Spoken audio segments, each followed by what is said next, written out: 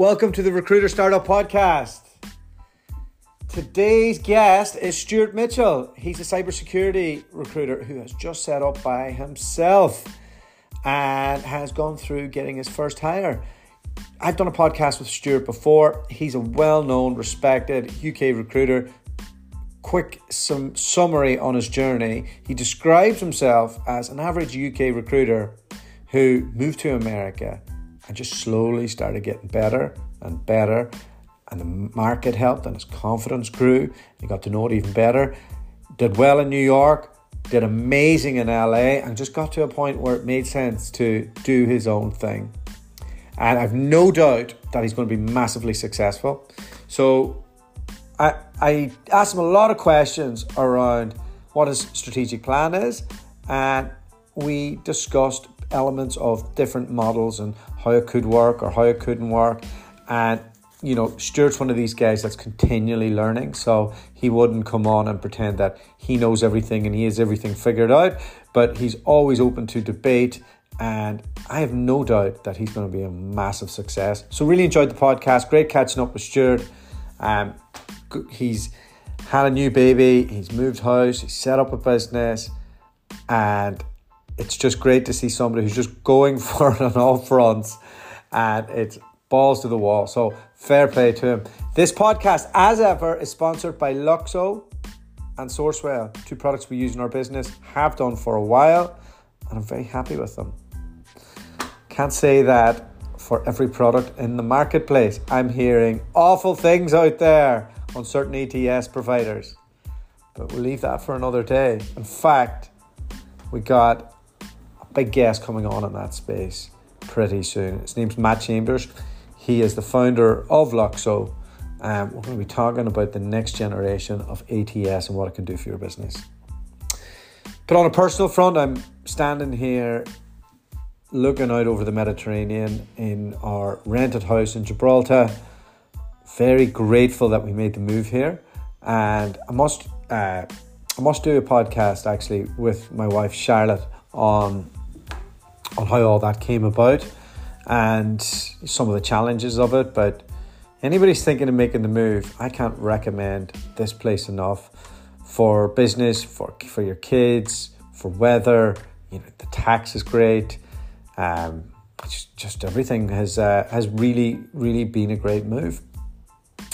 Our business is ticking along. We're doing quite a bit of rec to rec. People seem to want to leave the UK again, which is great. Also, we're moving people around London quite a bit. Australia, Dubai, and the US seem to be the busiest periods. Our business performance was great in December, not great in January, and it's looking okay for February. So I couldn't tell you what the market's doing. I do know our clients are doing all right, but they're all pretty well structured recruitment agencies. We don't really work in the RPO space. That world seems to be absolutely dying. Our advisory business is going from strength to strength. We're adding different things in there. We've loads of plans for it. And Charlotte's flying all over the UK. She has all her clients, massive businesses, small businesses. And it really adds to the day, and really enjoy doing some of that myself. And then our Dublin business is ticking along well. We've got 3 there. And the financial services market there seems to be quite robust right now. So all in all, I don't think we'll be retiring anytime soon, but we're keeping our heads above water and enjoying our new life out here. If anybody wants any chat about business, wants to figure out a bit more about what we do, we have our community RecWired, and it's got like hundreds and hundreds of recruitment founders in 2 main groups. And we actually have 3, but there's 2 main groups. And one is for independent recruiters and the other is for recruitment boutiques and scalable founders. You'd not believe how different the conversations are in both, because different businesses have different goals, and we've tried to build communities to suit the goals of the individuals. And it's been a really fun journey building that business. Okay, so that's it for today. I'll hand you over to the interview I did with Stuart. I think you'll find it quite inspiring, and I think you'll probably leave that under review and think, oh, I bet money that guy's going to be a success.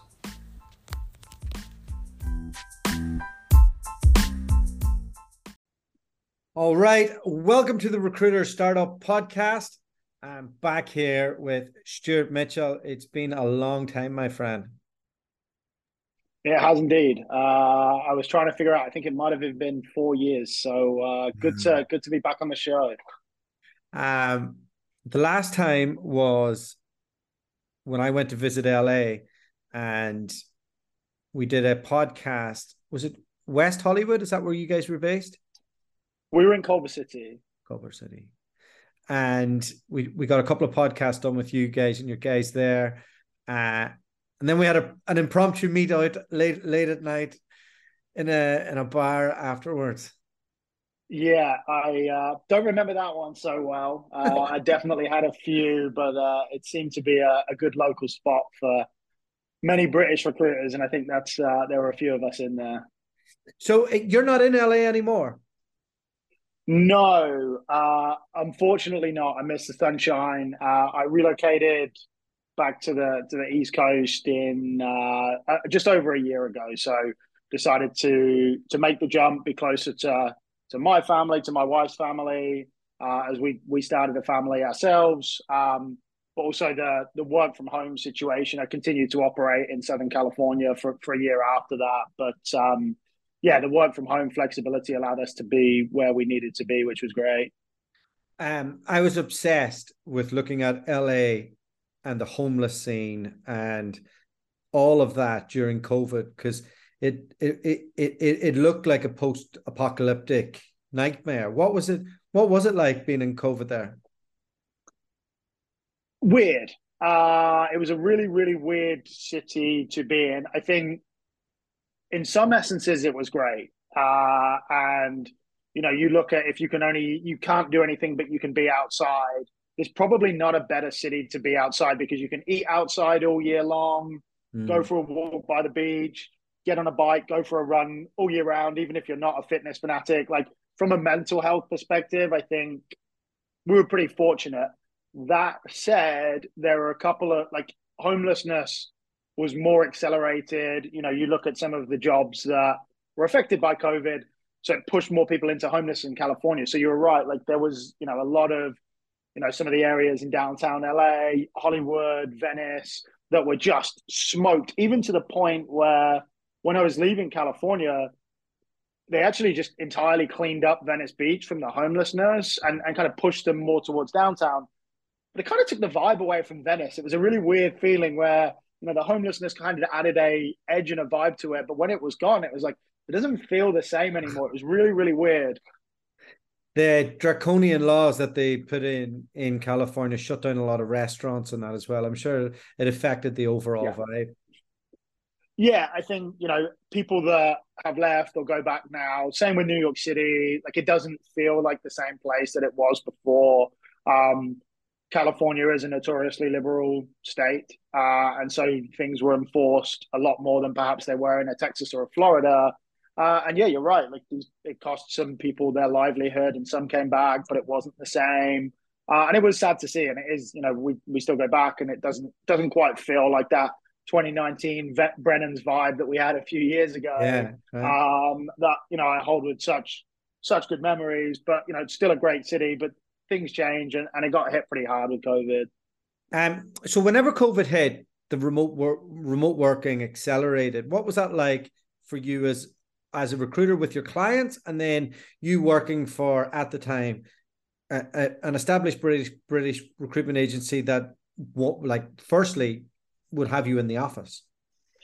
Yeah, so first 3 months for me were like, hey, this is not a full-time solution. This doesn't work. We lost all our culture. We lost, this isn't right. Like this is not how you do recruitment. This is not how you train, whatever. I was super against it. Um, and so it was odd. And I think it was always an expectation that we would go back at some point. I think that expectation was always set there. We had, as a business, we'd set up, and our plan was to hire locally. And then, And again, I think everyone struggled those first 3 or 4 months in recruitment. I think you ask any US business owner that kind of Q2, March to say June or July of 2020, everybody struggled a little bit. Yeah. And then the taps went, and everyone decided that they were going to hire remote, and things just went really well. And we pivoted our culture at Start May, where I was at the time, to be a remote first business come what may, although kind of considering hiring in Los Angeles. And we ended up, my career, I mean, I was on a pretty good trajectory, but it continued to rise and rise and rise. And, I had some of the most efficient years of my career working from home, to the point I'm now, and I never thought, if you'd have said this 4 years ago, that I'd be kind of pro work from home, I'd have laughed in your face. But now, kind of flipping the script, I'm now very pro work from home, given what we did. We set up a really effective, management environment, team environment. But it was a shift. And I think one of the things that we struggled with is, that kind of traditional mentality, learning and development, coaching. And we had to make some pretty big structural changes, particularly when it came to hiring, to make sure that they were enabled. And I think that's something that businesses are still trying to figure out now, is like, okay, if we hire this person remote, how do they get into our culture? How do they learn the same way that everyone else is learning? Like, it's the same challenges, but my viewpoint definitely changed to the point that now I have my own business. At least at this point, it's a remote first company. Yeah, it's tough, right? And I've been remote for years and I enjoy it. Yeah. But at the same stage, it does come with its limitations if you're building a sales team, especially in the recruitment industry. So typically you'll find that 1 in 3 survive on graduate hires, and nobody can beat that industry average, even if they say they can. If they have for a while, they usually get caught and then they don't. And I think it's probably pretty true with even our own business. Now, we've gone from a point where we hired a lot of virtual assistants to now we would hire more TA skilled people from Eastern Europe. And that was a big shift for us. But even with that, it's really hard to get people who can get your culture, know what you're about, and be accountable and make things happen, and not expect that it's always going to be easy. And it's a real challenge. And one thing I would never do is hire people without experience if it's a proper 360 type recruitment job.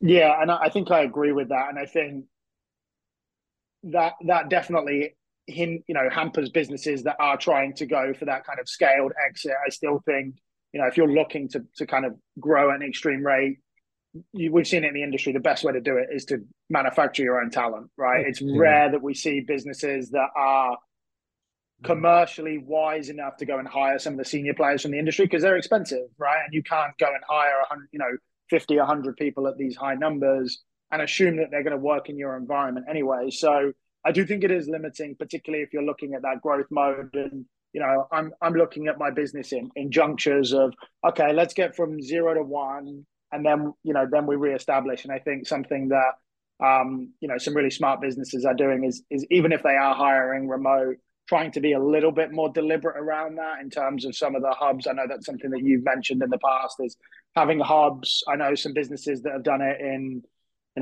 Tony as an example, in Belfast, they were looking at remote. They bought a hub there. Toby, sorry, he'll kill me for that one. But some businesses that are hiring down in Florida or Austin and trying to get those hubs together. So I think if that's the case, there is, an opportunity to build cultures, even if it is, getting together once or twice a week, or even a few times a month versus a traditional 5 days in the office. I think there's something there. And again, if I do decide to push this business into more of a, hey, let's scale, let's exit, let's, look at PE or acquisition, I think I will have to be, probably commit to something that is a little bit more outside what I'm doing today, get an office, get some more people together. Yeah.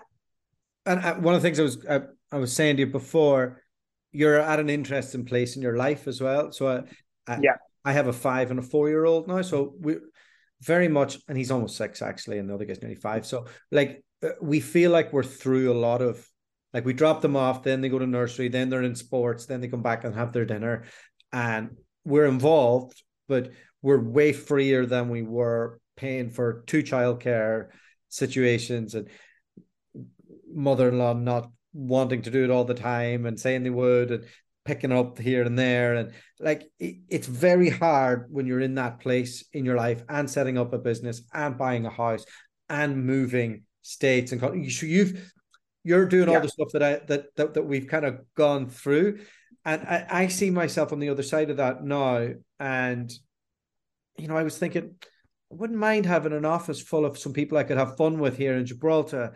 Like, because at the moment I take the morning meeting twice a week, and on that we'll have our team in the Philippines, our team in Eastern Europe, some of our principals in England and Ireland, and we have a really structured meeting. All the rest, they're all women. They're all in Charlotte's image. It's not my idea of my bit of, like, they're fun, but like it's not what I had at Robert Walters, where it's like all guys like me, and I just know that we can go and have fun and all the rest. So I was thinking, like, you know, it would be nice to have that bit of the next bit of the business now. So I would say that you probably will reach that once you establish that. And usually what will happen is you might, like, because you're really credible in this space, you'll attract people to come join you who are well known and networked and all the rest.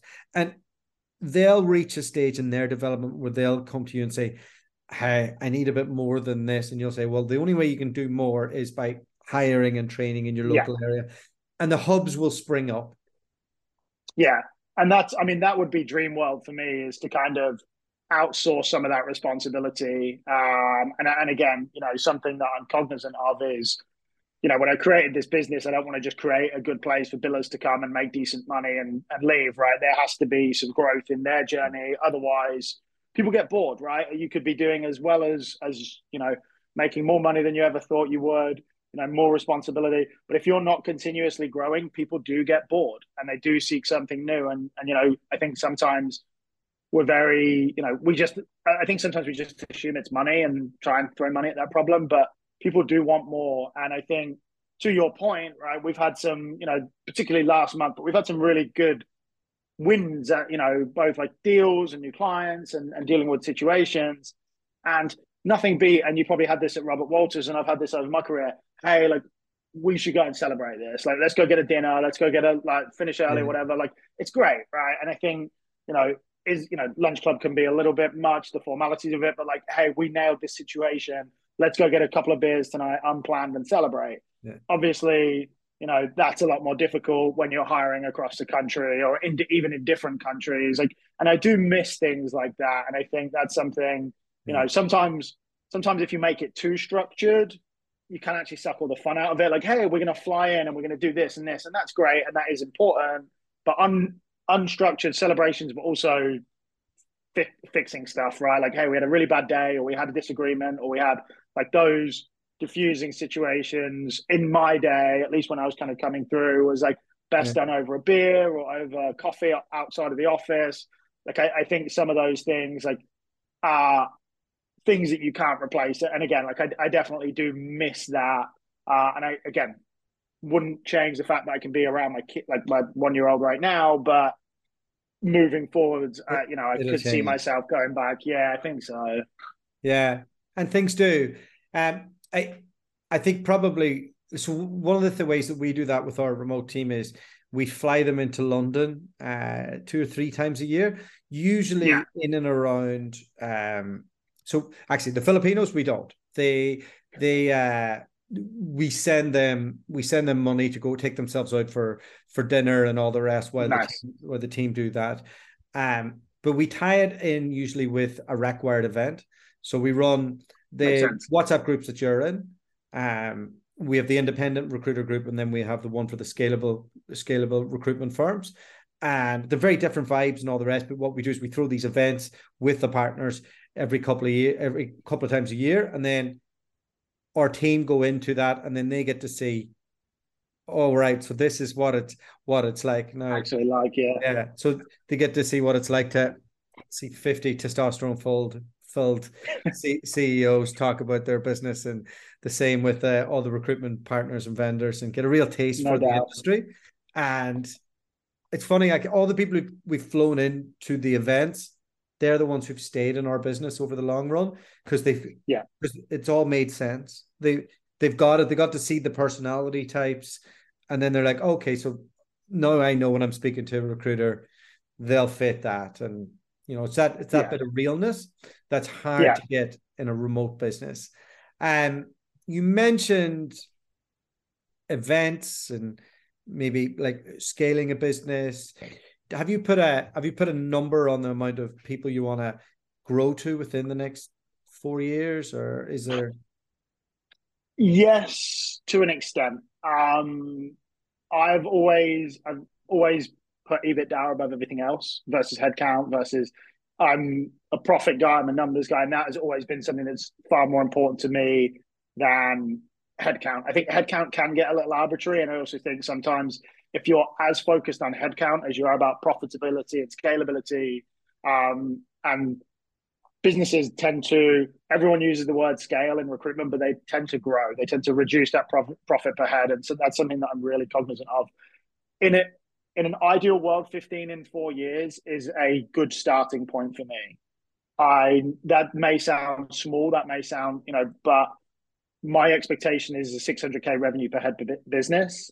So that's for me, that's a lot of money, right? And I think, I have done that. I have achieved that. That's something from a team perspective, even with some team members that were past me or whatever, I have achieved the 600K revenue per head team. And so that's something that I really want to continue to laser in on.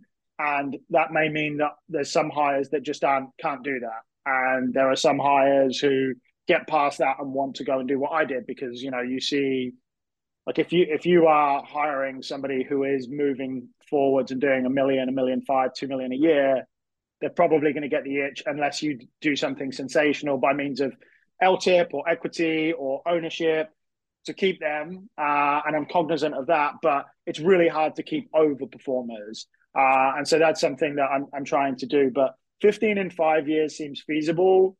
But what I will definitely do at the end of each year, like, we're ahead of our year one numbers. That means that we're probably going to be ahead of our year one headcount. So I will change that. I will move that. Like, that's something So, that I'm not going to laser in on a number. And that's a nice plan. I'll give you my 2 cents worth on it. I think there's no way in this world you keep top performers, regardless of what model you put in place. Yeah, The one that I've seen work, if you want 16 people, is Joe Mullings one, where yeah, he controls the client flow, and then everything else is a delivery function, because that means they're reliant on him. But yeah, if you have a 360 gang of 16 people, they're going to feel they don't need you after a while in the yeah, same way. Whereas he has that difference. And I think that's the only one I've seen that works from that. And if you look at search firms as well, yeah. they're not doing much BD. There's, No, they have a few relationships that then their delivery is all done for them. yeah, And why would they leave? Because all of this is done. So it's really hard. And that's why people don't just stay to 16. They yeah. they spread they Of spread the course. risk, and then they get the next people in. So the Yeah, pricing, the pricing and the breaking up that model piece is really key to it. yeah. Of course. And I've been following. I find Joe's journey quite fascinating. I'm really impressed by what he's doing, and I think the reputation that he has in his industry is like untouched. And so I thought, I'm trying to look at some of the things that he is doing, because in my industry in security, I think I'm not there yet, but I definitely think I have a really good kind of level into the important folks of that industry. Um, so it's something I would absolutely love to replicate, but also realize, I have no way near what Joe is doing. But I'm absolutely fascinated by the guy, the way he goes to market, um, some of the events he hosts, his media stuff, like top tier, and something that even at a 10th percentile, I'm trying to emulate. Yeah. It's but you know, when I break it down, it's that one piece, like Mhm. like who controls where the deals come from and who controls the delivery function. And I think you've been brought up in 360, so have Yeah, I. It's very hard to let that go, isn't it? I agree. I agree. And it's something again, I also look at the multi-billion dollar companies, right? I look at the businesses, Hayes, Tech Systems, whatever. Like a lot of it is kind of senior partners holding these very key relationships with banks. With it is a lot of 180 and 270 to some extent, and so there's pros and cons to both, right? But I do think in the US, like 180 and 270 is a lot more commonplace than true 360 recruitment. But then it's like, okay, how much do I have to work as like a chief BD officer or whatever to continue to stem that flow? And then I'm probably paying, I'm also used to paying 360 comms. Should I be reducing that? It's such an interesting, nuanced It argument that is. definitely will take some work over the years. But also like 360 is hard, right? Like a 23-year-old, 22-year-old coming, hitting the phones, gaining immediate credibility to a 40, 50-year-old executive that's getting 100 phone calls a day. Like I see the value of it both ways, but yeah, I think it's definitely. And then you look at some of the newer businesses that are going kind of down the like SDR route, like which is true. It's a tech sales, which hey, my job is just to connect Stu or whoever to the decision maker. Like there's so many different ways to structure this, but you're right. Like we grew up in 360. It's so hard Right. to like map out a business in any other Yeah. way. And I think, like I've interviewed Joe a few times, and he's taken a process to win the media battle, and Yes. the data battle and the events. And there's the biz that's the BD machine, as opposed to Yeah. ad chasing all day long and making that happen. Yeah.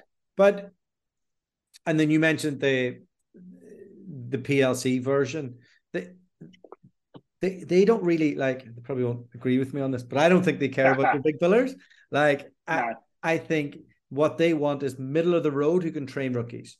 And if Yes. they can if they're middle of the road and the risk is spread and everything's done right and they're following the process, then they're happier. And I suppose the other bit you're going to have to look at, and here's where it gets interesting, is who's going to buy you. Yeah. So, Right. and the business that you're going to build is going to have to be structured around that person who's going to go, do you know what? I want that as a bolt on, or actually you're going to fit our culture, or is it somebody who buys it off you in the future, or Yeah. It's so interesting, right? Because some of the some of the behaviors that drive a straightforward buyer is actually the culture that I don't like, right? Like, hey, let's nail down these and I'm not anti KPI. Like I know that that's an ugly word in recruitment. I think for me, revenue and first interviews are the first thing that I always look at. If that's good, I don't tend to get too below the service. Then obviously you can kind of pick apart the data. So I'm not anti KPI. That said, I'm not trying to hit key metrics to make myself look attractive from a purchase standpoint, which I think some businesses do, and that's some of the behaviors that I'm not trying to achieve. I think, look, we may be more attractive in 3 years as a 10-person bolt-on for a UK business that wants to take on cybersecurity from, or an Australian business, APAC, that's like, hey, it's easier to buy Stu's business than it is for us to go and do it ourselves. That's like just right now, that's just the give him gleamingly 10 obvious one. million and let him That's ride it. off And into the and just sun? let I'm him not do it. asking for a That's it. lot. Exactly. That's it. But yeah, I mean, look, that's the obvious one is somebody who like is desperate to break into this US market. And, over the years, I've had plenty of people wanting me to do it for them and it didn't make sense. But, if somebody wants to buy their way in, I think that's the obvious one. Do I see us going all the way to 150-person exit right now, like 500-person, private equity event right now? No, but talk to me in 3 years. Yeah. Everyone changes, right? I don't want to be super linear Yeah. set on one particular event. I'm just going to roll with the punches. I want to build a really profitable business so that it's profitable and makes money for me and my family. if that's attractive to somebody else in 5 years, so be it. Yeah, and you're not one of these people that ever got lost in middle management. Like, you've always stuck No. to. Yeah. So many people get into recruitment but don't actually want to do recruitment, right? I think it's one of these interesting things. Like, all I need to do is get here and I can stop doing recruitment and I can start telling other people how to do recruitment. So many people are desperate to do it. It was always kind of my biggest fear is like I'm a fairly mid-tier, like standout like leader. Like I look at some leaders and I'm like, wow, you're very good. You're very good at training people from nothing into something. You know, I always kind of describe myself in US terms as like a bit of a college coach, which is I can't teach you how to throw the football or whatever, but can make it slightly better and can understand the decision making. And I turned 400k billers into 800k billers, etc. But I definitely didn't build them from nothing. And that's what I'm hoping to emulate here. But I didn't enjoy the management. I didn't enjoy the strategy calls or the 3 day sleepaway camp. Let's all get the leadership together type meetings. I'm a doer. Like, I like to do recruitment. I like to execute on plans. I like to make money, but I don't like to sit around a table for 10 hours and discuss a strategy. Like, just let me go and do it. And one of the things I kind of felt, and one of the reasons I exited my previous position was like, I'm doing less of this, and my value to the industry is talking to clients, even still doing searches, and I've found myself strapped away from that, and that's the skill that got me to where I am. And then I just become another generic middle manager in recruitment, and that doesn't, like, who's going to hire me or I can't really set up on my own as a generic middle manager. So for me, my skill was always be a really good recruiter first, and I'll never be short of a job. And anyone would hire me as a recruiter standalone, or I could set up my own business. I know it's kind of like being left out to pasture, isn't it? I think like a lot about what I do all day, and I've been asked a few times recently, like, what are you up to? Like, and I'm like, well, I just want to create things for recruitment founders to buy, with his people, systems, events, whatever it is, and I just want to continue to do that. But the only way I can continue to do that is to speak to the best Neds, the best founders, and the best recruiters. And I don't do anything else outside of that. So I'd be afraid to lose that piece, because then you don't know what the problems are. Yeah, exactly. And the second you stop talking to your market, and I've seen this, right? Like, managers who haven't been on the tools for 5 or 10 years, and you're telling me how to do something or suggesting that I do something this way, but you're wrong. Like, the technology has changed. The way people interact has changed. Like, decision-making process has changed, right? We're very digital now. Like, I think I read a report that in the next 10 years, 80% of decision makers will be millennials. So they're going to make digital decision-making processes. Like, not, hey, get on the phone. I understand that you need to talk to people, but annoying people like the good old-fashioned days of the 2000s, like, you start to piss people off now versus, actually understanding the psyche of your decision makers process, which is why I always want to stay in the game. And I get that this probably, is going to take, it's not going to be me forever. If this business grows to 15 plus, I either got to hire a CEO, which is not something I'm necessarily against, or I got to step away. So it's two definitely like pretty big decisions that will come to me in the next few years that I have to be big enough to take. Because I think, like, there's so many, I see it, in some of the recruitment channels and stuff, like 50, 100 people businesses that like kind of get stuck in that middle of like still trying to be a good biller, but also trying to make like huge strategic decisions. And there's a point where you have to kind of drop one or the other. And, it's something that it's a decision I'm not really looking forward to, but something that I'm going to have to make at some point. Yeah, the search firm owners never do, and they're happy. Yeah. So I don't know, like, it definitely does change. I need variety. So like right now I'm working on something, and I'm putting a few pieces together, and my day is pretty free. Like, I'll do this, I'll speak. I've got 3 decent candidates that I spoke to on Friday that I'm excited about. And my team will present them out and make all that happen. And people give me calls, and all that stuff's fun and it's interesting. And there's always something else and something different to do. But if I was to have to do middle management run a P&L all day, I'd walk in front of traffic. Yeah, So I'll be holding your hand. 2 for 1. 2 for 1. I know, but you have to do it to get to a structure. Like Of course. it is. So you you went out you went out on your own. Did you have many potential business partners that you were thinking about, or was that a big decision? And before you go into that, what was Yeah, the day you decided to set up? good question. I think a lot of people knew I would do this before I actually knew myself.